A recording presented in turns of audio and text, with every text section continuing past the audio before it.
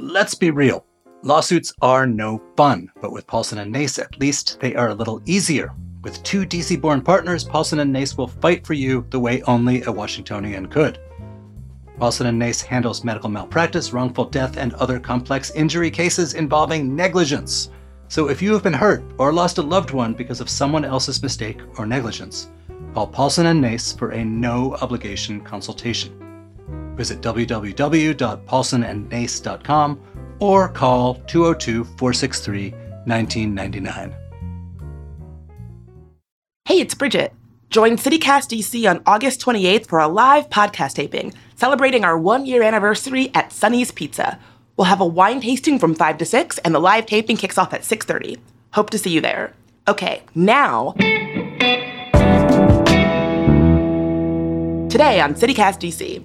Houselessness is still below pre-pandemic levels in the district, but that good news doesn't paint the entire picture, because there's also been an increase in houselessness this year, and the city also has a social worker shortage. Marissa Lang, reporter at the Washington Post, has been covering how all of this is impacting the city.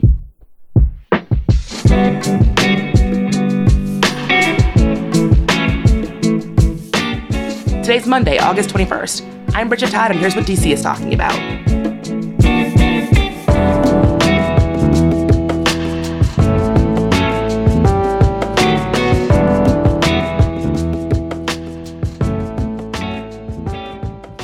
So Marissa, the DC metro area has seen an 18% increase in homelessness this year after years of decline.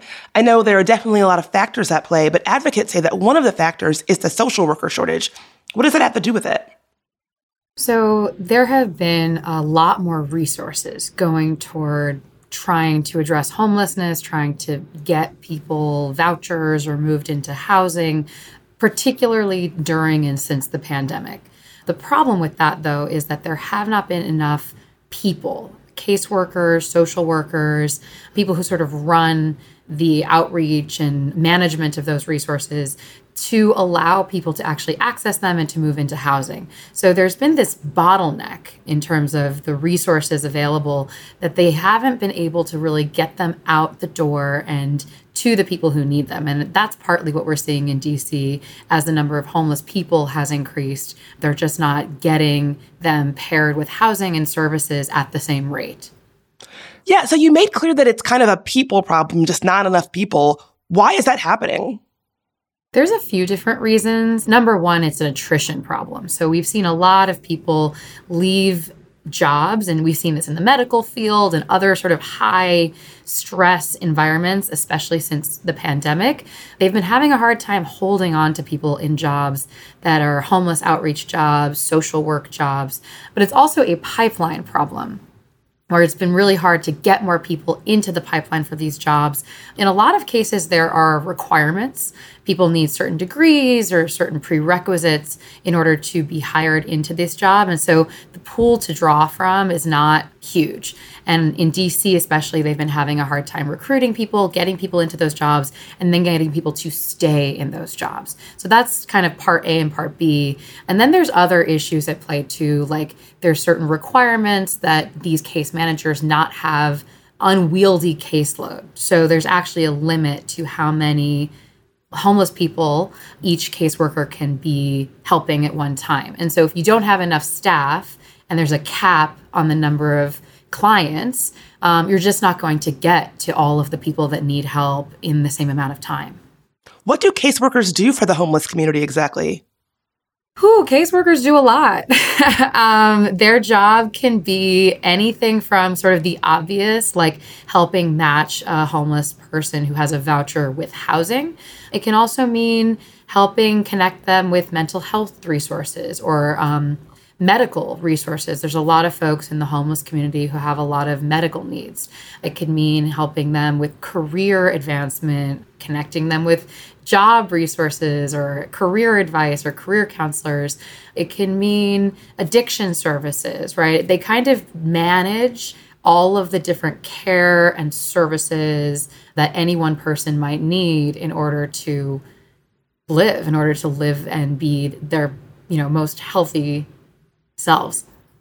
You talked a bit about some of the complexities inherent in the work. Is burnout what's happening here where there are policies around how many cases or how many clients these folks can take on, but then there's not really a lot of people to pick up the slack, where people doing this work that's pretty stressful and emotionally complex just get burnt out?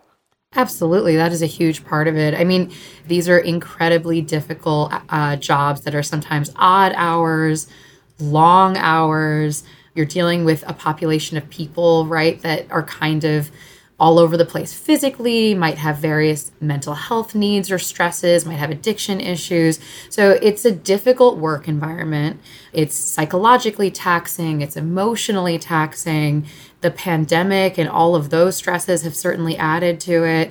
And then I've also heard from, folks in the nonprofit world that part of what they've run into is the work environment is compounded by the fact that they haven't been able to really give people a lot of raises, right? These are, in some cases, jobs that have sort of stagnant wages, or they don't come with maybe bonuses or a ton of vacation hours or some of the little extras that might make a job like that or a work environment like that a little easier to navigate and a little less overwhelming. And a lot of nonprofits, because they have tight margins and tight budgets, just are not really able to stay competitive in that way and make it a sweet enough deal to get people in the door.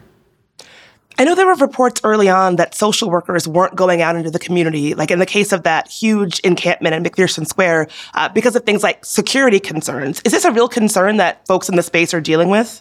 That's a great question, Bridget. I think that there's been some mixed feedback on that end. Certainly, we heard from the city, from the District of Columbia, that when McPherson Square was at its peak, it had, about 70 or so unhoused folks living in tents and in that park.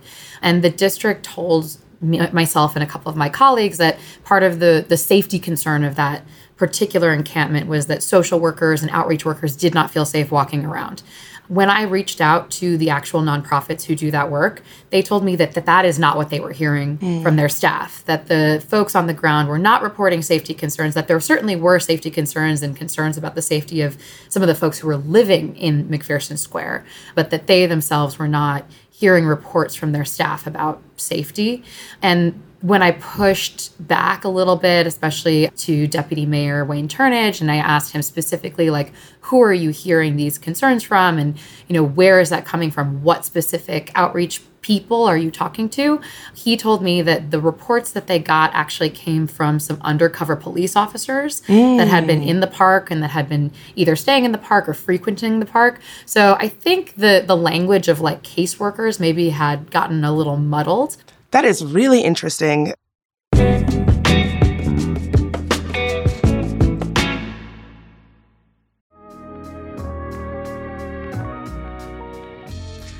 It's time to get dressed up, DC.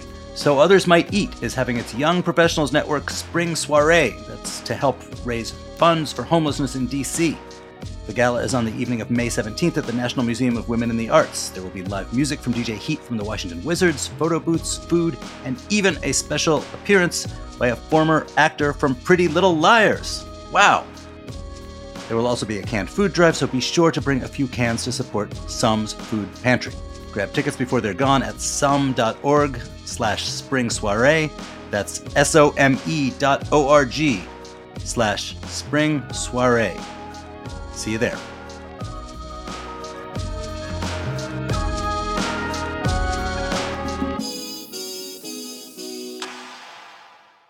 Hey, it's Ryan Reynolds, and I'm here with Keith, co-star of my upcoming film, If, only in theaters May 17th. Do you want to tell people the big news? All right, I'll do it. Sign up now and you'll get unlimited for $15 a month and 6 months of Paramount Plus Essential Plan on us. MintMobile.com/switch. Upfront payment of $45 equivalent to $15 per month. Unlimited over 40 gigabytes per month. Face lower speeds. Videos at 480p. Active Mint customers by 531.24 get 6 months of Paramount Plus Essential Plan. Auto renews after 6 months. Offer ends May 31st, 2024. Separate Paramount Plus registration required. Terms and conditions apply if rated PG. Well, so I know that a lot of city resources have focused on sweeps. How do those sweeps impact this overall dynamic? Yeah, so the idea of clearing an encampment, right, it seems very straightforward that you take an encampment and you move everybody out and then they are gone. But really, it's incredibly complicated and it can create more problems or different problems than the encampment in the first place. So I think that when we talk about an encampment sweep, oftentimes people imagine like a really big one, like when we were talking about McPherson Square and there were dozens of homeless folks living there. But when we talk about sweeps, actually more often than not, it means that people are removing one person or two people from a particular spot that they happen to be camped outside in the street somewhere. And the problem is that these can happen with really little notice. They can be incredibly disruptive. If you think about the experience of a homeless person and, all of their worldly possessions literally are in their tent or in their shopping cart or in their bags or whatever they might have, it's really easy that things get lost. Sometimes people lose important documents like social security cards or birth certificates or things that they might need actually to access some of the services that are available to them. And the other way that we see services get disrupted with sweeps is the way that the district is divided among different nonprofits that serve the homeless community is they all have sort of geographic areas like jurisdictions. So Pathways for Housing, for example, serves a particular part of the district, and Miriam's Kitchen serves a different part of the district. And so as people are getting pushed or displaced from where they might have been living, and that means they had been maybe connected to a particular caseworker or a particular social worker from one of these nonprofits, if they pick up and leave and they move to a different part of the city or they move to an area that might be under a different jurisdiction, some of that service that they were getting might be disrupted, or there might not be communication necessarily between the agencies, or their caseworkers can lose them. In reporting some of the stories that I've been doing about following some homeless folks as they've been moved from encampment to encampment to encampment, one thing I heard repeatedly from caseworkers was that they would lose track of people. And after the McPherson Square encampment was cleared, the district and several nonprofits told me that there were more than a dozen people that they just did not know where they were, that they absolutely could not find them. When law enforcement conducts these sweeps, are they ever done with caseworkers? Like, do they ever work in conjunction? Is that something they've ever done? So typically when you have a big sweep like the McPherson Square clearing, there will be a certain amount of notice given to the caseworkers and the nonprofits who do outreach. And certainly with a lot of these big encampments, they try to get outreach workers there beforehand to help connect people with services, to let them know what their options are, to tell people about what shelters are available and so on. The real problem comes with a lot of these quick turn encampment clearing. So in the district, there's this protocol called immediate dispositions, and that is a designation by which the city can determine an encampment like an emergency, and then they can clear it immediately, as the name implies, or these are usually cleared in about 24 hours. So when there's an immediate disposition declared and a sweep happens a few hours or as much as 24 hours after that, I've heard from a lot of outreach workers that the problem can be that they don't get notice of that until just right before it happens. So there have been kind of disconnections happening when the eviction that's taking place is really rapid and there may not be enough time to get someone out there. So what's the city doing about the caseworker shortage? Robert White actually introduced a bill to the DC Council that would help to fund the pursuit of a master's degree in social work at the University of the District of Columbia for DC students who want to then go on and work in this sort of case management. That is obviously a long-term solution. That bill would not even take effect until, I believe, next school year, the 2024-2025 school year. But the intent behind that, right, is to make it so that you can go and pursue this master's of social work without having to work about the cost of that to yourself. But then the expectation on the back end would be once you have your master's degree that you would then go and work and actually, participate in some of these jobs that involve case management for homeless folks in the district. The other things that I've heard, and this is not so much coming from the District of Columbia, but like the nonprofits that contract with DC to run this sort of work, a lot of them have tried to offer bonuses or offer, little extras along with the job to expand the recruitment that they're able to do. I have heard in recent months that has been some progress made, that a lot of these nonprofits have been able to hire in more people.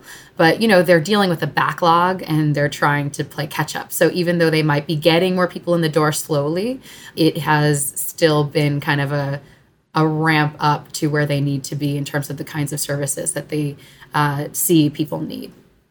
So overall, homelessness is still below pre-pandemic levels in DC. 2023 is worse than 2022, but way better than 2019. Do you feel like this means the city is making real strides when it comes to homelessness? What we've really seen is the big progress that the district has made as far as homelessness numbers is in family homelessness. That it is very, very responsive when it comes to any sort of homeless families, homeless children. They've revamped the shelter system for families. It's become very, very fast in terms of getting people enrolled and getting people housed when there is a family that is experiencing homelessness reported in the district. But when we're talking about specific populations of people like single adults and certain other populations of unaccompanied youth, especially LGBTQ plus youth, veterans, for example, we are still seeing numbers that are concerning and might not be addressed in the same way as the family homelessness problem. Marissa, thank you so much for the coverage that you're doing of this issue for the city. Thank you so much. I appreciate your interest and, that people care about this.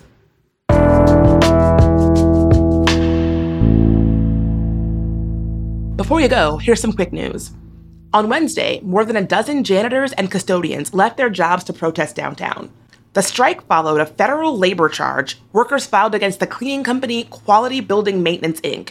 Now, workers said when they tried to unionize, they were harassed and fired over their immigration status and were discouraged from taking bathroom breaks. Also, volunteers at the Humane Rescue Alliance say the shelter has unacceptable conditions for dogs. They allege that dogs often are not let outside, are not given water, and euthanasia decisions are rushed. A spokesperson for the HRA rejected the allegations, but DCist WAMU confirmed reports of dogs living in their own waste through images of kenneled dogs. And finally, a Fairfax County lawmaker is pushing an ordinance to restrict panhandling, specifically banning the exchange of objects between roadways, similar to the one in neighboring Loudoun County. Now, some argue that panhandling is a public safety issue. Others say that efforts should be focused on addressing underlying issues of panhandling and connecting folks with social services.